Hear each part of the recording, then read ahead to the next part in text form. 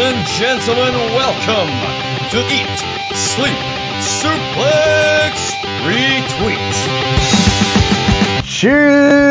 Choose that time of the week where the train pulls up at Central. It's Central here. It's the GOAT David Campbell back again like a renegade master, ready to talk about the week that was in the world of professional wrestling. Don't forget, you can check out on Tuesdays. I know I've got the day right this time because I made sure I was going to. You can check out our feature shows. They look to the dark side of the ring. For the most part, it's a very depressing episode. I'm not going to lie to you, I would never do that. But Stephen gets very excited about the Brawl for All. So that makes it worth it for me. Go check out Saturday Draft Live. I am back for a limited time only while Scott McCloud goes on vacation. So you can go and check me out on that. Go and check out the YouTube shows. Book it. We've got Quiz Showdown. The new Quiz Showdown's coming out as well, which is always fantastic. Everything produced by the wonderful, the fabulous, the fantastic Daniel Campbell over there.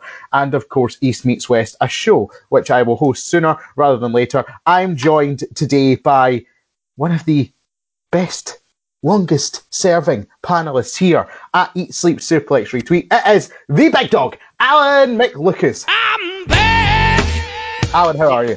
I am good. I have returned from my exit. The most hated man in podcasting, these alternative views, is back, and I'm ready to put a few things straight. Ooh. I'm really happy to be here, my friend. How are you? I'm fantastic. The most hated man in podcasting. I didn't know you were Jim Cornette. That's news to me. Jim Cornette has got nothing on me. Just look at the group chat, you'll see. Are you telling this a training day? Is this like Denzel and training day right now? Like, you think you can do this to me? King Kong ain't got shit on me. That's what feels like. I rewrote the textbook. TM, it's coming out.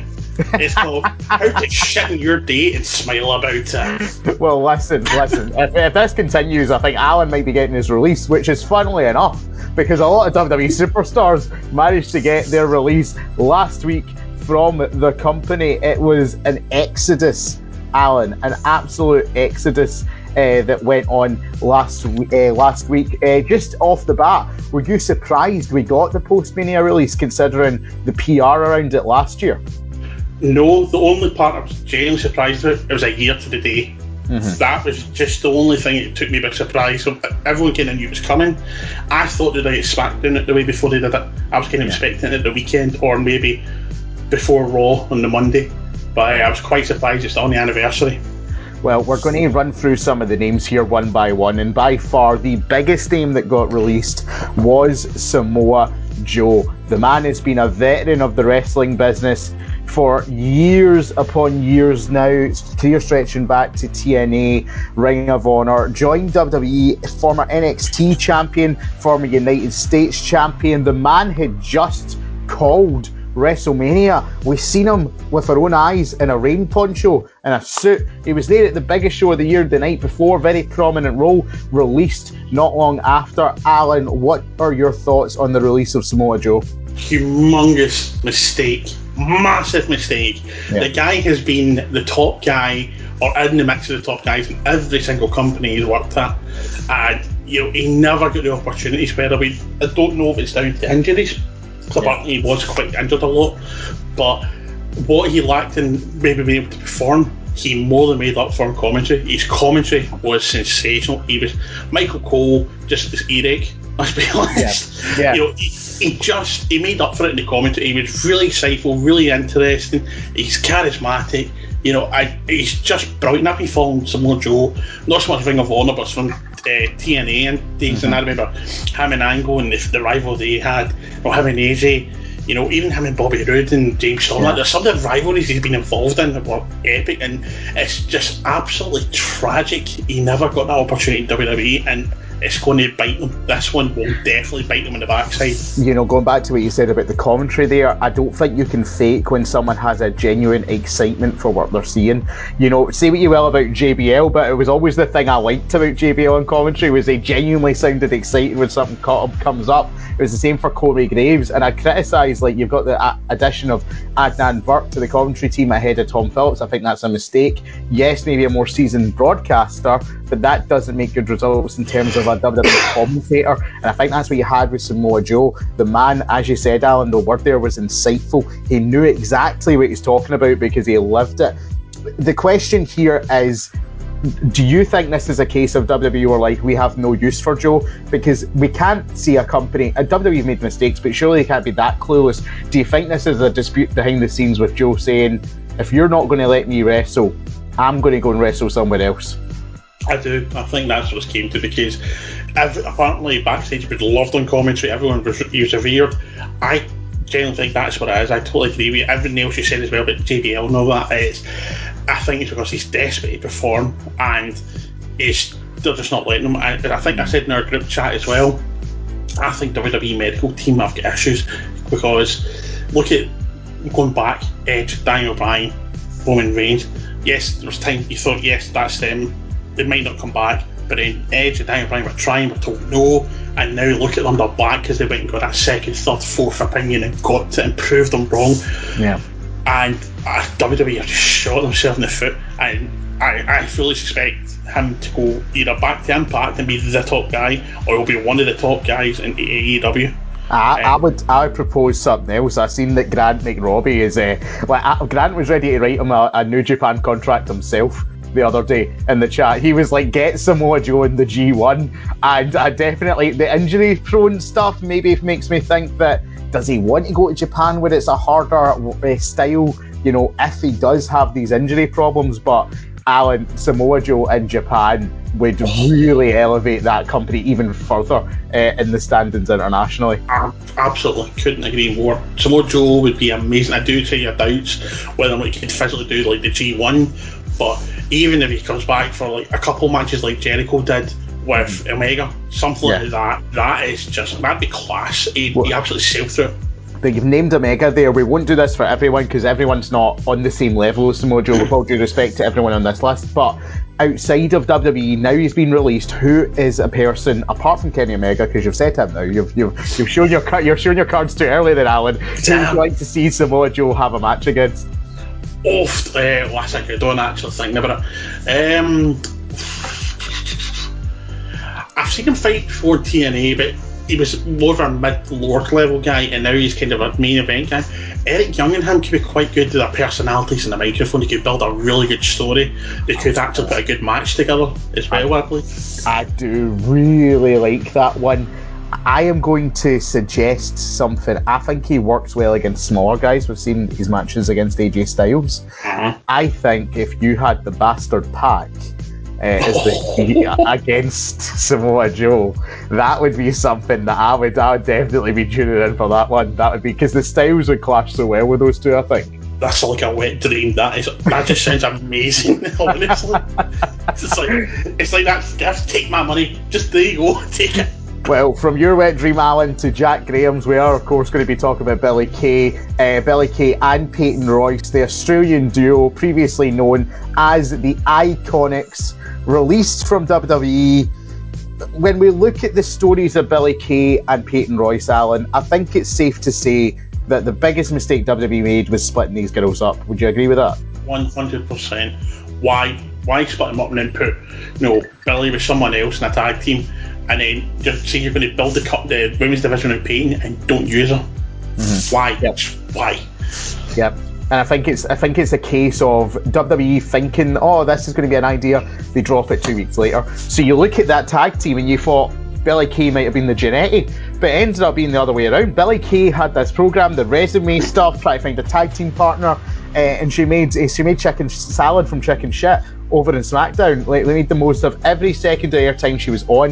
That is what WWE superstars are told they have to do. With the little airtime, make yourself noticed, make yourself known, make yourself over. Billy Kay did that, and yet still was told that, no, that's not enough, you're getting released. Like, I don't understand that, Alan.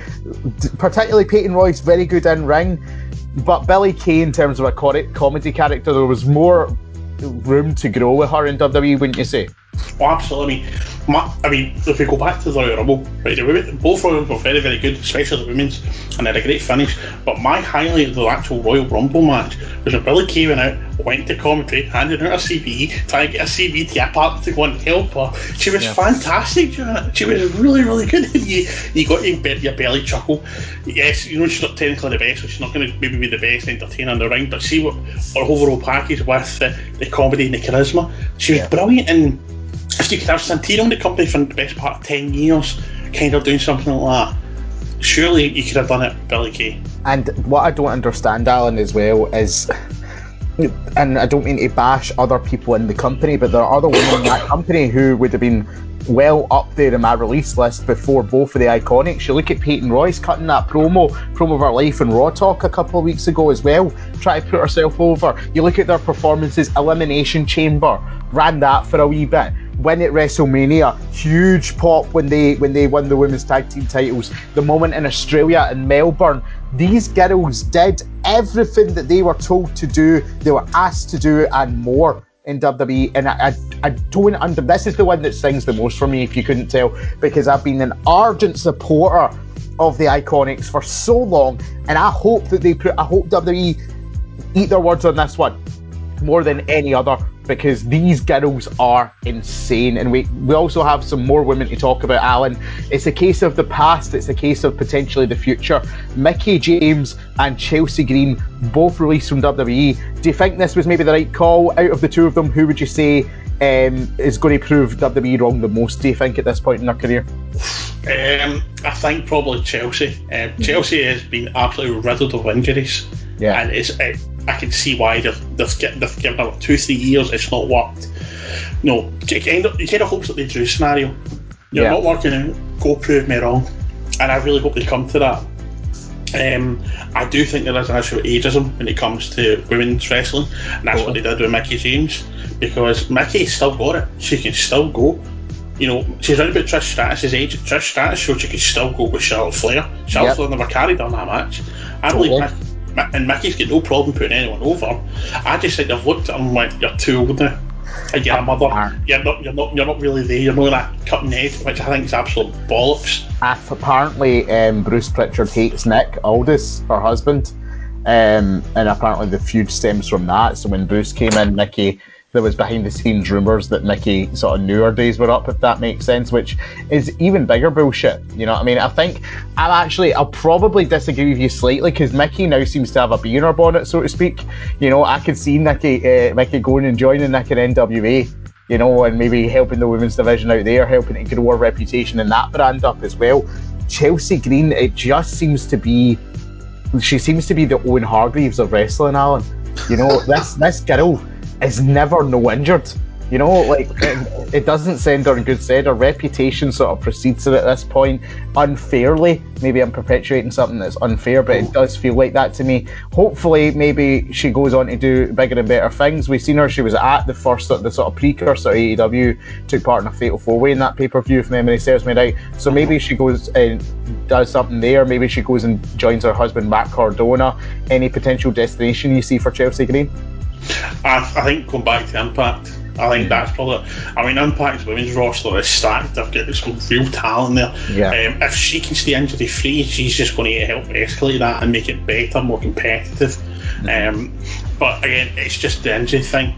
If she can avoid getting injured, maybe it's a case she might have to change her wrestling style slightly, to maybe adapt to that.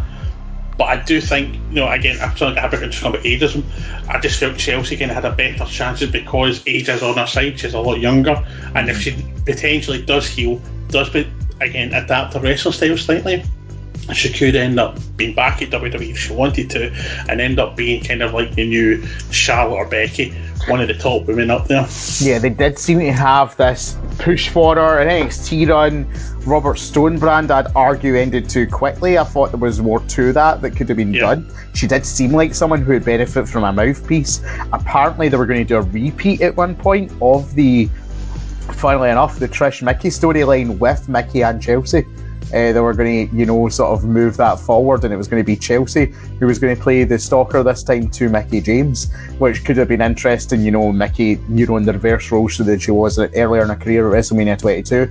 But to end this off, we did, Alan, have a clear out of the 24/7 division, essentially, over in WWE. Tucker got released, Kalisto got released, Bo Dallas got released, Mojo Rawley got released, and finally Wesley Blake got released. Out of these 5, Alan, who do you think is going to prove WWE wrong the most? Who could you see maybe doing a Drew McIntyre and getting back to the company bigger and better than ever one day? I think Kalisto. I think Kalisto has more options available to him. He could potentially go back to Lucha Underground, Triple A. Again, they do have a sort of bracket for it in the AEW. Yeah. It's also got it in the Impact as well. I think he could go, and I don't think he's ever going to be a main event. I don't think you're going to get see like the guys of Rey Mysterio size winning all the big shots again. I'd happily stand wrong in that, but I don't see it happening. But I think Kalisto could certainly go to any other company and certainly be, a good mid-carder at least. He could work well in a tag team, but I'd say he's the one with the most potential.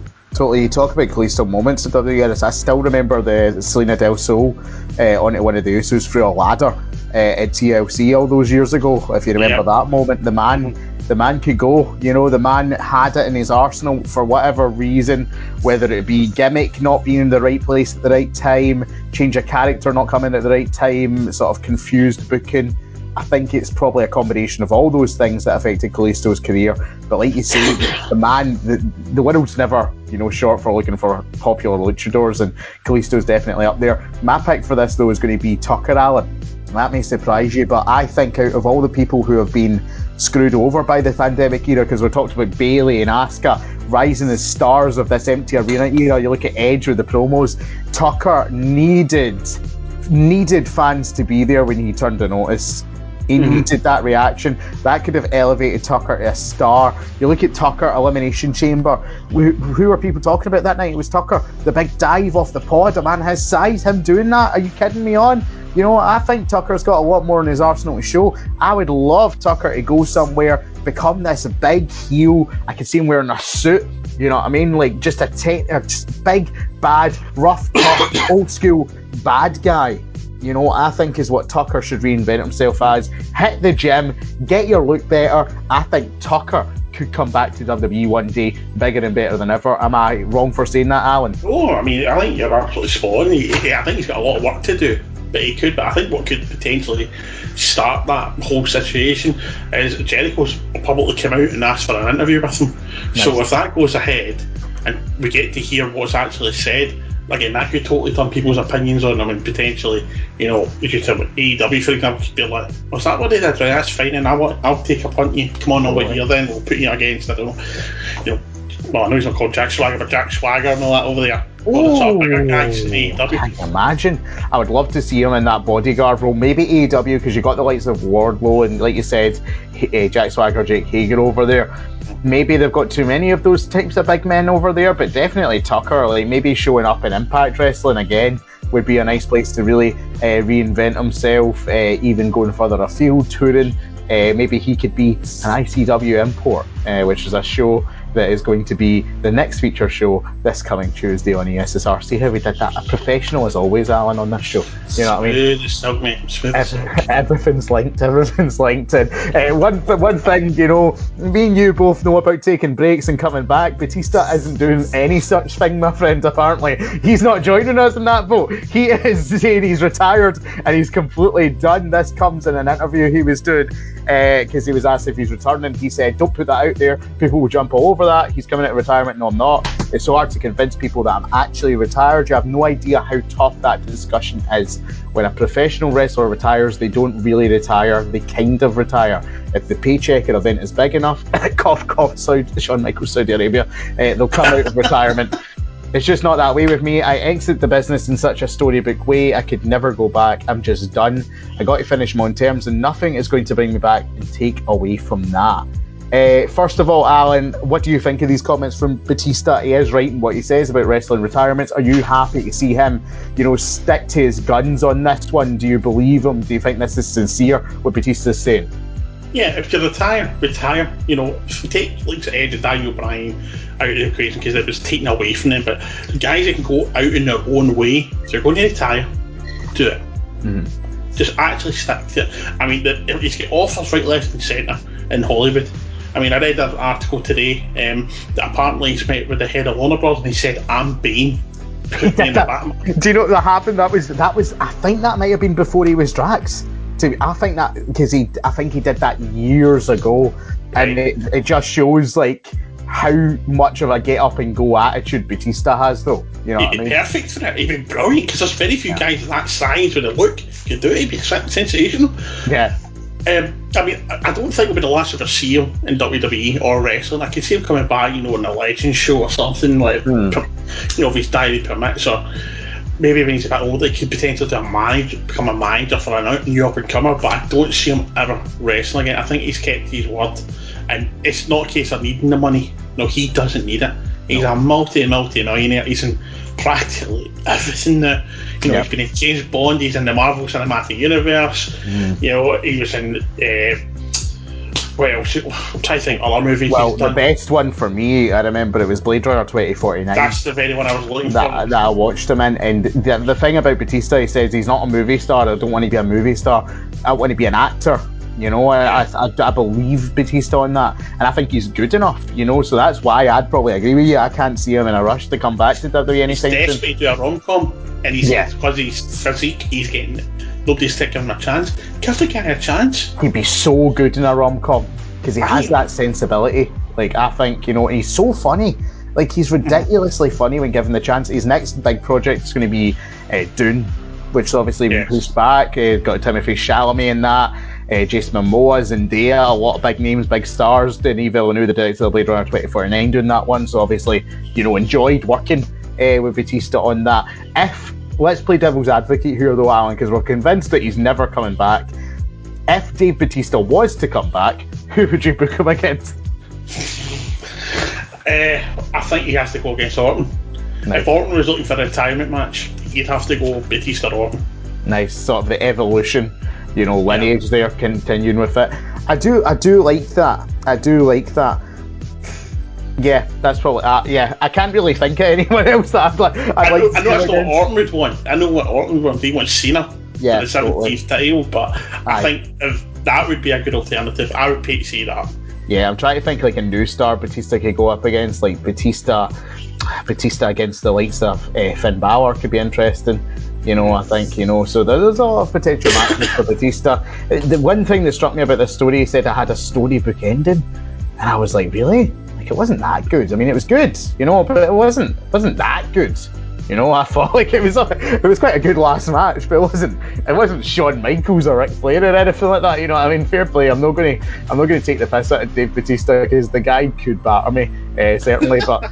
He is a celebrity who won't be coming back to WWE. Stephanie McMahon wants more celebrities in WWE. That's a story coming out. Stephanie McMahon was a guest on the Rich Eisen show, and she's saying that she wants more celebrities. She says, absolutely, from an athletic perspective, I would love to see the Williams sisters come in either individually or together. She also says, from a celebrity standpoint, in addition to the ones we already worked with, I think it'd be really cool to work with Cardi B. And then she says, I think they're going in a completely opposite direction. Matthew McConaughey has been really catching on in terms of WWE. He was on Monday Night Raw to promote his book, and he and Drew had an interaction that led to something else in the platform. So, Alan, out of those four names mentioned, both Williams sisters, Cardi B, Matthew McConaughey, as a wrestling fan, who would you most like to see make a wee run in the WWE? I would love to see Serena. Nice. I'd like to see her go after the likes of Nia Jax and Tamina, because she is so strong. She's probably the strongest female tennis player, and to see her go against the sort of big women in wrestling, and I don't mean that in a rude way, they're the taller ones, the stronger ones, to see her go toe to toe with them, I think it'd be really good, considering right now there's a big talk about people were saying Tamina should get a push after WrestleMania. So I think I would like to see that, but I think she could also do a good job with the likes of Sasha, Bayley, or any of them. I think she's probably the most athletic at the four of them that could probably do a good job and get a couple of good matches out of her. Totally, you're right. But Cardi B, I think, if we go back to what made WWE great in the Attitude Era, it was the unpredictability factor. And I think that's what Cardi B would bring with her. If she was to make a run in the WWE, she would just be a complete loose cannon. But you see why, Alan, that they're wanting to do this. I mean, Randy Orton spoke out very personally on the success that he thought Bad Bunny had coming in. He's named him basically the best celebrity performer of all time. He says, in my book, he's earned his spot as one of the boys. So they're really looking for someone to do what Bad Bunny did in terms of complete dedication and respect for the business when they come in. Yeah, absolutely. I mean, let's be honest. Out with the US, very few people have ever heard of Bad Bunny. I'm still not a fan of Booker T, so don't like it. Right? I'm not the biggest fan of his style of music. I prefer rock music. If it's not getting a guitar, I'm not interested, sort of thing. But the guy kept a storyline going. The fact that he's prepared to let his $3.5 million Bugatti get wrecked, that kind of shows confidence in what he's got planned to do with the company. And then, I didn't have high hopes for this match at WrestleMania. And I'm very glad it proved me wrong. And it was one of the best matches of the weekend. It was highly entertaining. As we said privately as well, big props to Miz and Morrison because they supported him. If times you can see he was a wee bit tired, they carried him. But he didn't look out of place. He looked really well done. And he's earned his spot, so I'm concerned. No doubt he'll be in the Hall of Fame one year. Definitely. But he's earned it because he went toe to toe with, I know Miz isn't technically one of the best, but Morrison is, and Miz is regarded as probably the safest wrestler to go in the match with because he's never been injured. So, and the legacy they both have, it speaks volumes. But very few know how to sell a match like Miz either. I think that's important when it comes to having a celebrity coming in. Miz could sell a match against fucking his wife, if he wanted to, and we'd all be invested in it, and we'd all think it was the best thing in the card, because that's what Miz does. Out with, I know you're a rock fan, Alan. So out with Richie Sambora or someone like that. What celebrity that's not been mentioned so far would you like to see come in and do the graps in the WWE? Who do you think would fit the bill? Oh my God, what a bloody question you ask. Do you know what? I would like to see either Chris Hemsworth or Chris Evans come in. Ooh. They've got the look, the physique. They've done a lot. They did do all their own, stunts and so forth. But they did do a good chunk of them. Mm-hmm. I would like to see one of the two go toe to toe with it. Nice, I don't know, Sheamus or even Damien Priest, something like that. I think you can get they're big guys, they're strong, they've got the looks, they've got the charisma. I'm assuming they'll be able to cut promos because they're actors. You make that assumption. I think they could be quite interesting, one of the two. I think that I'm going to cheat a wee bit because this woman has kinda dipped her toe into the world of wrestling before. I'm going to go with Florence Pugh. If you watch her baking videos on Instagram, the woman is sensational. She's going to be playing Black Widow's sister in the new Black Widow movie, of course famous for her role as Paige in Fighting With My Family, but I genuinely believe that Florence Pugh could bring something really quirky and really interesting to WWE if she was to dip her toe in that water.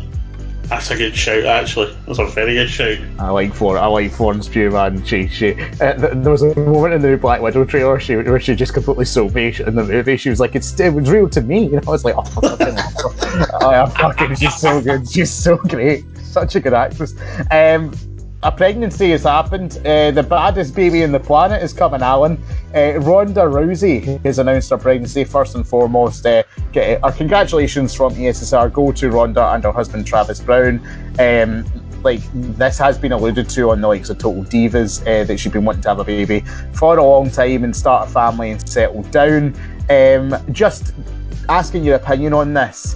Do you think this probably signals the fact that Ronda Rousey is never going to come back for a full-time run in WWE again? Full-time, I agree. I don't think she'll ever come back for a full-time. Part-time, yeah. I would be surprised if we see her at some point in 2022. Because her and Becky need to get that one-on-one match. They need to have that. The Battle of the Mums. we need that. Next tag.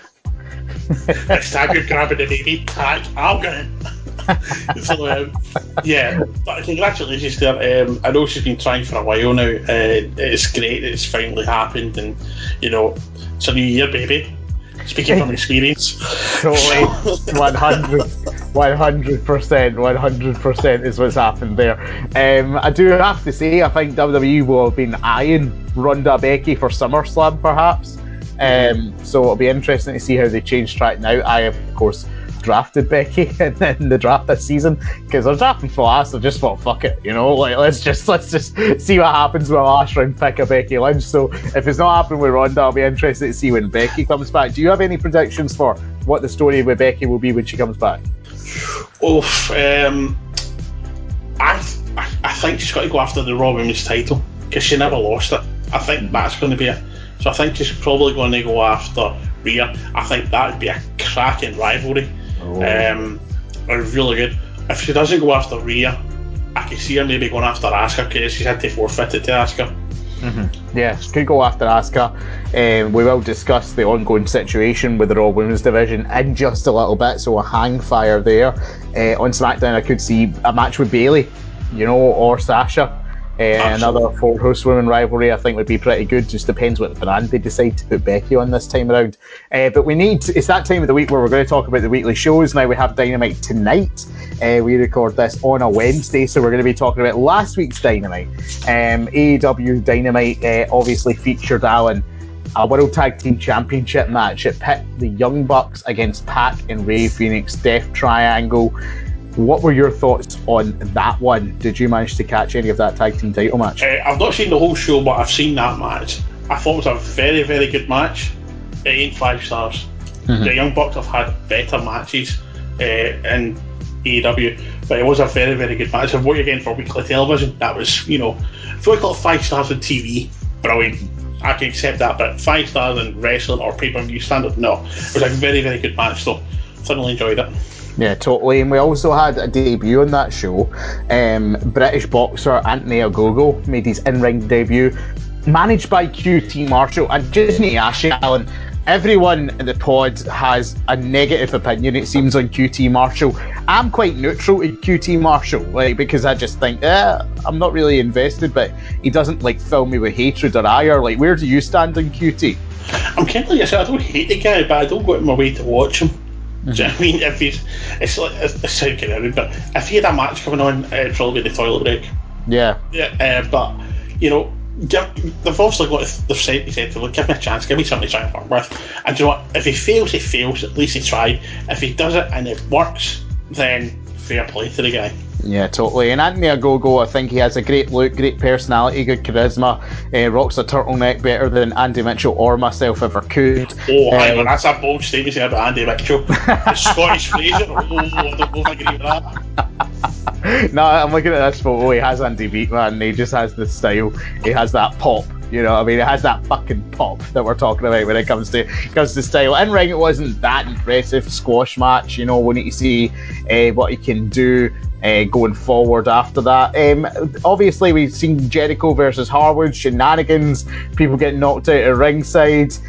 What's your thoughts on the Inner Circle versus Pinnacle rivalry as a whole? And obviously, the involvement of Mike Tyson screams to me that they're going to do another DX style turn. Like they did at Mania with Austin and Michaels back in the day. Do you see this one going in that way? It's very potential, yeah. I mean, Jericho's arguably the most charismatic wrestler in the history of the business. He knows when to cut something, he knows when to start something, he's on point with everything. I know a lot of people are very against MJF. Like Steve said, he can't wrestle. I disagree, he can wrestle, but he's not a technical, he's not a great wrestler, but he is on point with mics and promos. So the two of them being the mouthpieces kind of keep you intrigued, kind of keep the story going. It allows the other guys who are technically better to excel in the ring, like Sammy Guevara. We are looking at, I don't know, probably, you look at tag teams. Yeah. Just the tag teams alone within that, that's just awesome matches potentially there. But there's a bit of something for everyone. My only hope is they don't drag it out too long. I don't, because obviously AEW do pay-per-views every quarter. I don't want 2 pay-per-views worth on this, because I think it will drag and it will lose its impact on it. No pun intended. At least get it to one of the pay-per-views and get it to finish it. It's got real potential to keep going, and it is quite intriguing to watch. Yeah, totally. And obviously we've seen Chris Statlander return as well, the Mad Alien. Darby Allin retaining the TNT title against Matt Hardy. Elsewhere on the show, it looks as if that the Bucks are kind of back with Kenny and Callis again. Like, the Bucks seem to just do eeny, meeny, miny, mo as to whether they want to be face, heel, who they're with, what's really happening this week. What's your opinion on the story with the Young Bucks and co? It's kind of intriguing because, as you say, 1 minute they're heel, next minute they're face. And they are trying to keep you on the edge of your seat, but that only works for so long. I think they're probably only be about a month at it before it starts to be like, got to just pick. You know, you start to be frustrated with it. I do think they're going to go heel. I think they're going to side with Kenny. But it's been interesting because I've been teasing about it. It's like the Hangman, when you think they kind of learn with Hangman, this teasing with the Elite as a heel, as a face, and it kind of died a death. And thankfully, Hangman's managed to resurge himself the Dark Order. So if they're going to learn from any mistakes, learn from what they did with Hangman. Don't drag it out as long. But I think it really is incredible how the Elite do the booking, but yet they can't book themselves for shit apart from Kenny Omega and now Hangman. You know what I mean? Like, it's really, to me, it's a bit baffling. The Young Bucks, I just don't get it. I really don't. Good in ring, I just don't get them.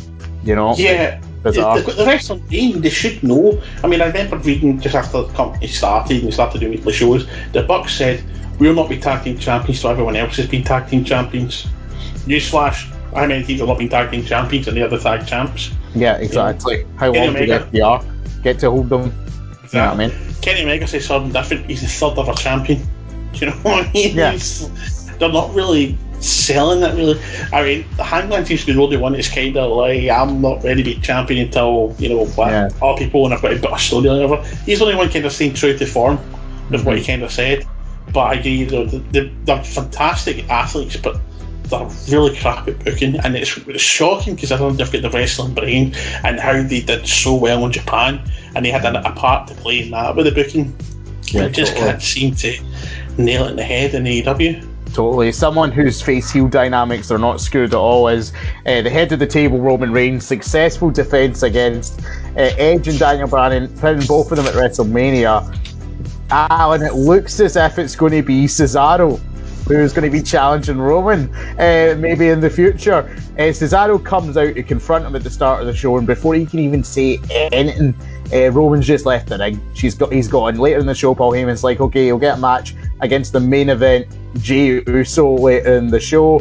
Cesaro wins by disqualification because Rollins seems to want to continue this feud with Cesaro. Probably going to lead to a rematch between those two. You'd imagine Cesaro's going to win that. What are you thinking here? Because we've been burned before with Cesaro, Alan. Do you think this is finally the time that WWE are going to pull the trigger on this guy? If they don't, let him go, because they're wasting him. You've seen the pop he got in Mania. People have been saying for the best part of a decade, give him the run. He's had the mid-card run and he's excelled at it. He's had the tag team run with Sheamus in the bar, he excelled at it. Give him the world title run. Give him it.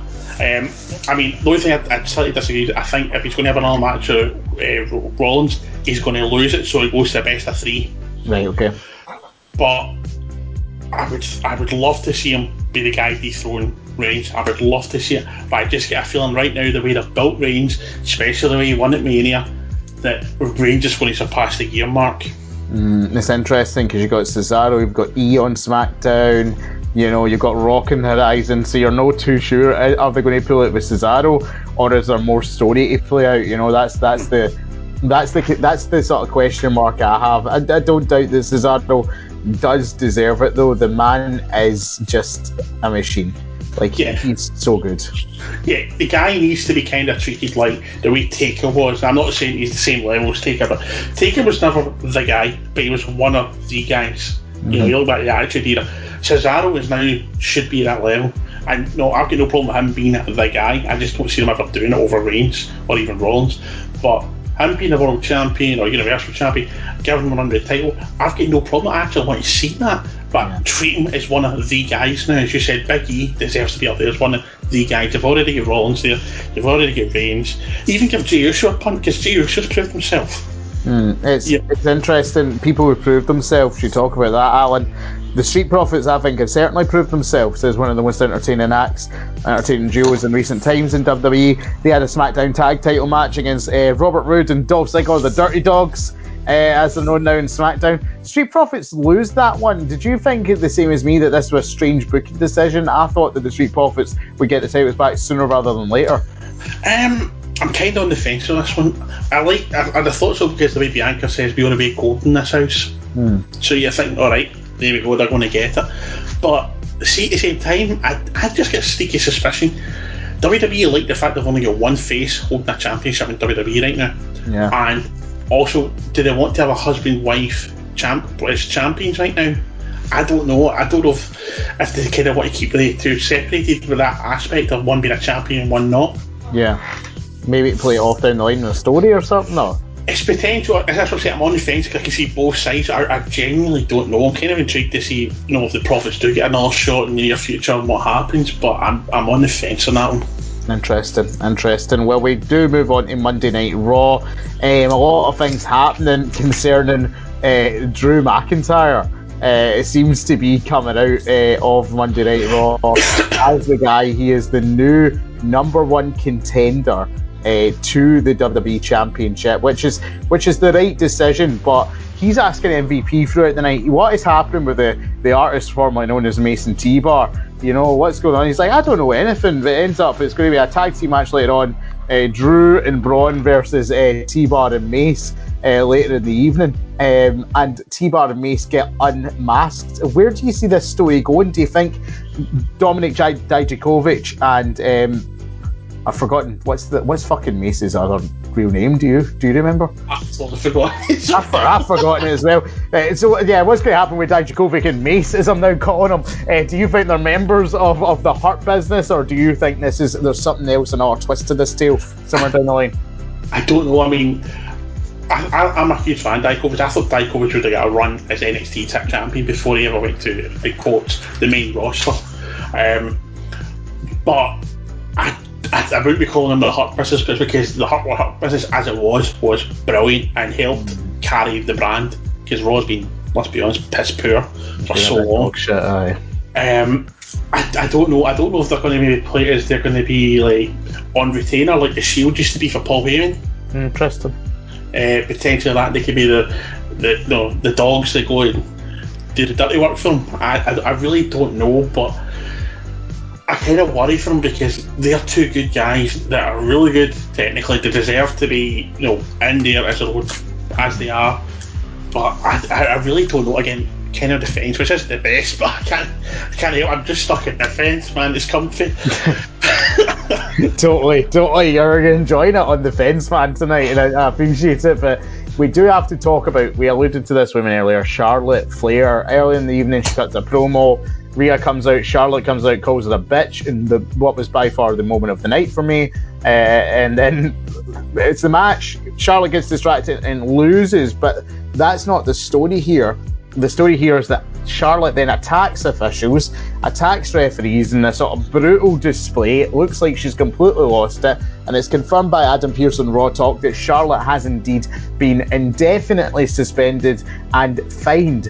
How long, Alan, do you think we're going to see Charlotte off TV? And do you think this is a strange choice, perhaps, considering the fact that she's not long back from a hiatus previously? She'll probably be back in Monday, to be honest. The way they're booking Raw, she'll probably be back in Monday. But it's very weird. I mean, Charlotte is like Cena. She'll never say no to WWE. Whatever they want to do, regardless how bad it is, she will do it. Yeah. And I think because of her reputation and her history, that they feel they can piss her about a wee bit and bring her down a peg and it'll still be alright. But I don't know. I just think if they're going to utilise and make her the actual bitch, use her as the bitch. Have her run through everyone to get to Rhea, and Rhea wipes the floor with her, put her back down a peg. You could do it that way, but I don't know. I mean, it's not really looking right. And then the worst thing as well is, I know it sounds so bad, when the picture of when Charlotte returned last week or the week before, she's standing, everyone thought that looks like Matt Riddle. It really did look like Matt Riddle from behind. And I know it was so bad and it sounds so off, but it's like, when I was scrolling through Facebook at first, I'm like, Did Matt Riddle knock out Asuka? And I'm like, oh no, that was Charlotte. Amazing. I kind of think don't know what they're doing with Charlotte. It's kind of like the whole show of Raw. They don't know what the hell they're doing. I don't think they know what they're doing with Charlotte. They don't seem to have a clear direction for the women. I think her character right now is probably right, is what it should have been, but now they seem to be adding this aggression to her. She's unhinged, she's attacking people, she doesn't know what's what, and I don't get it.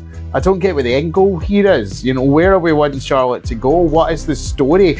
If you're adding Charlotte in, Asuka's already an afterthought. Rhea doesn't really know how to go up against that Charlotte, because Rhea's meant to be a heel also, I thought. You know, the dynamics are torn, the lines are torn here. I have no idea what's going on. I don't even know what to say. Because obviously... Rhea's already lost to Charlotte as well.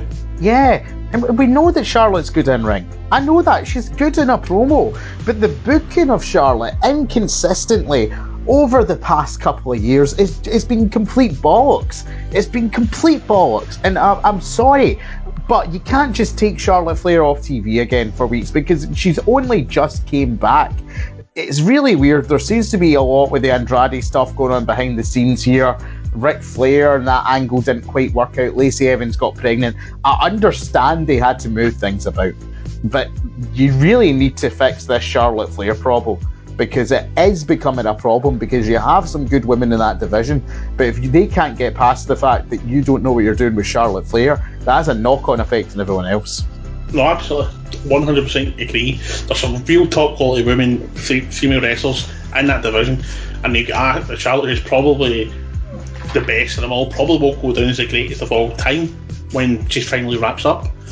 And the fact that you're a top female wrestler, you don't know what to do with her, it's really quite shocking, because back 5 years ago, that had never happened with any of the top male or female stars. There would have been a plan set in place at least 6 months in advance where they were going with it. And Charlotte just, it's kind of like they're treating like a jobber, and she's no jobber, but they're kind of treating her like one. The storyline just doesn't make any sense, and like you said, I'm kind of struggling to grasp where they're going to go with it. Yeah, 100%, 100%. We do need to talk about something more positive now. Alan, I don't know how much you've got to say to these guys, but I fucking love the way on NXT, the promos they're doing, the Dexter Lumis story, Indy Hartwell has been great, the interactions between all 4 of them down to the last person has been fantastic. Are you on board with the way? I am with the way. I love them, they're brilliant. There isn't a weak. I thought when they first formed that Indy Hartwell was going to be the weak link, and then you see the way she's reacting with Lumis, you're just like, oh, this is class, this is brilliant. Like the way she falls and then just picks herself back up, and the bit I love is when she's kind of strolling before she falls, her and Lumis are like the same height, and then she falls, and the next thing she's like 3 inches taller. Just launches going in with herself. But they're all really good. I mean, Gargano for me, like, people talk about, Michael's been Mr. WrestleMania. For me, Mr. NXT is Gargano. Yeah. And I know it's a highly, highly debated topic, but when I think NXT, I think Gargano. Because he's carried it when Balor's left, when Ciampa's been injured, or other people like Keith Lee have came and gone. He's just remained the constant all the time, and it's just, they're so good. They're very, very entertaining. Yeah, totally. Even Austin Theory, when he was like, I've spoke to Mr. Regal, I'll give you the win. Johnny's like, what are you doing? He beat you last week, and he's like, it's fine, I've got his number. Like, he plays that idiot jock character really well as well, and Candice has been... I didn't like Candice as a face, I didn't like Candice as a character for a very long time, but since she turned heel, I've been a huge Lorraine fan. I think this is where our calling truly lies. Like you say, Alan, big fans of the way. Someone who we're big fans of, I need to say it, let me talk to you. It is L.A. Knight. He was in action against the aforementioned Dexter Lumis this week. He manages to get the win. He's been talked about, he's been around the shop for years, NWA, he's been all about the wrestling world, but LA Knight seems to be the name that's on everyone's lips in NXT. That's because he's the real deal. When he came out and that was that he'd signed with NXT, that was a huge coup, because I remember talking to Stephen and a couple of others saying, I kind of feel the men's division in NXT is quite weak, because then there's a lot of injuries with Karrion Kross being injured, and like Keith Lee going up to the main roster, I feel like they're missing some pinnacle stars, guys they can build and grow the company with. And then when he appeared, I'm like, he is the catalyst to turn this. And I think NXT is a much stronger band, male and female, since that point. But he is just brilliant. He's the full package. He's got the looks, he's got the charisma, his promos are on point, his matches are good. The guy's got the lot. Aye, exactly. And the thing is, we're probably just going to talk about this whole NXT show, Alan, because there's so much in NXT that's amazing right now. And one of those things is Frankie Monet. I love Taya Valkyrie and Impact. I'm so happy when she came over. Did you see this segment with Io Shirai where he was doing the interview with Beth? Frankie's dog struts across the table. And then Frankie turns to Beth Phoenix and said, "I've been a fan of yours since I was a child." And Beth sort of looks at her and she's like, "Oh." And then she realises and sort of double takes the camera. Beth Phoenix is a gem. Frankie Monet is a gem. Io Shirai, who then claims she was a cat person, is a gem. This rivalry between Io and Frankie is going to be something special. Oh, absolutely. I mean, they've been talking after just signed, well, how are we going to use it, where we're going to use it, because the women's division, obviously, again, like I mentioned previously just a couple of minutes ago, felt like the men's have started to feel thin. And with her coming in, re-energises it, more different dynamics, and she's damn good at what she does. She was brilliant in Impact. She was really, really good in Impact. And if she brings half what she did at Impact to NXT, the roster's going to be much better for it. The storyline's going to be much better. I think she's got kind of like LA Knight. She's got the full package. She can do everything. She'll be brilliant. Totally. And other great things in the show. Sari with a successful debut against Zoe Stark, who's been making a name for herself also in NXT, building up that division some more. Kushida defends the title against Tony Lorcan, the Cruiserweight title they just won. Imperium continue to have this story with Kelly and Dane and Drake Maverick, something going on there. But Alan, looking forward to the future, we had Kyle O'Reilly versus Cameron Grimes. Kyle O'Reilly wins in the end. But Cameron Grimes, before the match, says that he got outbid. This is a storyline thing. He got outbid by a late op-bid for something he was trying to get from the $1 million man himself, Ted DiBiase. And Ted DiBiase confirmed in Booker T's Hall of Fame podcast, co-hosted by the FCL chairman, Brad Gilmore himself. Hi, Brad. Love you so much. He confirmed that Ted is going to be filming some stuff and doing a storyline with Cameron Grimes down the road. Is that something you're excited to see, Cameron Grimes interacting with Ted DiBiase? Absolutely. Ted DiBiase is one of the greatest villains ever. I mean, come on, look at this thing. They made the kids bounce the ball and they got to ride and they boot it. And they start that and laughter. Come on. Just that with Cameron Grimes, it just screams money. Yeah. Literally, no pun intended, but money. That's just brilliant. And Ted DiBiase is one of the greatest of all time. He is so charismatic, great heel. Cameron Grimes is a good heel as well, but he'll help Cameron Grimes grow that heel character, make her even more hated. I think it's been brilliant. Absolutely brilliant. 100%. It's wonderful. It's magical. It's beautiful. Magical. Da, da, da, da. And I do think that Cameron Grimes can take this rivalry. Say it with me, Alan. To the moon! To the moon! It's going to be amazing. I can't wait. Alan, thank you so much for showing up in Central with me today. It was a fun show. Are you looking forward to doing some more wrestling content in the near future? I am now officially back. The most hated man in podcasting is back. I'm here to put some records straight, and I'm going to put one right now. Spoiler alert. Something I will divulge was in the group chat. You and Ross were talking about Kyle O'Reilly. Mm-hmm. I completely disagree. Kyle O'Reilly has got main event potential. Wow. He's got it. The only thing obviously, it came out like a wish version of Orange Cassidy this week. Or last week. Right? The only thing I think genuinely ruins Kyle O'Reilly right now is his entrance, not the music. The way he comes to the ring. It looks like he doesn't know what he's doing. He can't do the guitar thing. And as a guitarist, right, I know a good air guitar player when I see one. Yeah, totally. But it looks like he's trying to stop having a seizure while he's walking. It's just like... I know. This is it. The presentation is all wrong. You know? See, they fix that. And I've been saying it to Kwaku and Dan, when we were watching TakeOver or WrestleMania. I think he's changed his look a wee bit. I think he's got the main event there. He's good enough to be the guy who can help carry the company a bit. I just think they need to just tweak a wee bit here with how he comes to the ring. Not his music, I quite like his music's catchy. And I think he's got it. I think he could be the guy in NXT. He can be up there with Karrion Kross. Well, we need to see how things go with that, but thank you guys for tuning in this week to ESSR Central. But next week, like I said, ICW Scottish Wrestling Imports will be discussed on Tuesday in the feature show. A lot of content coming out elsewhere on ESSR, but until then, goodbye from me and from Alan McLucas. Hi, I'm Scott McLeod. And I'm Grant McRobbie. We are the hosts of the monthly show on the Suplex Retreat East Meets West, where we'll bring you all the latest happenings, reviews and big events from New Japan and the land of the Far East. You can remember to check that out on the East Suplex Retreat podcast feed on all good Android podcasting sites like Anchor, Spotify or iTunes now.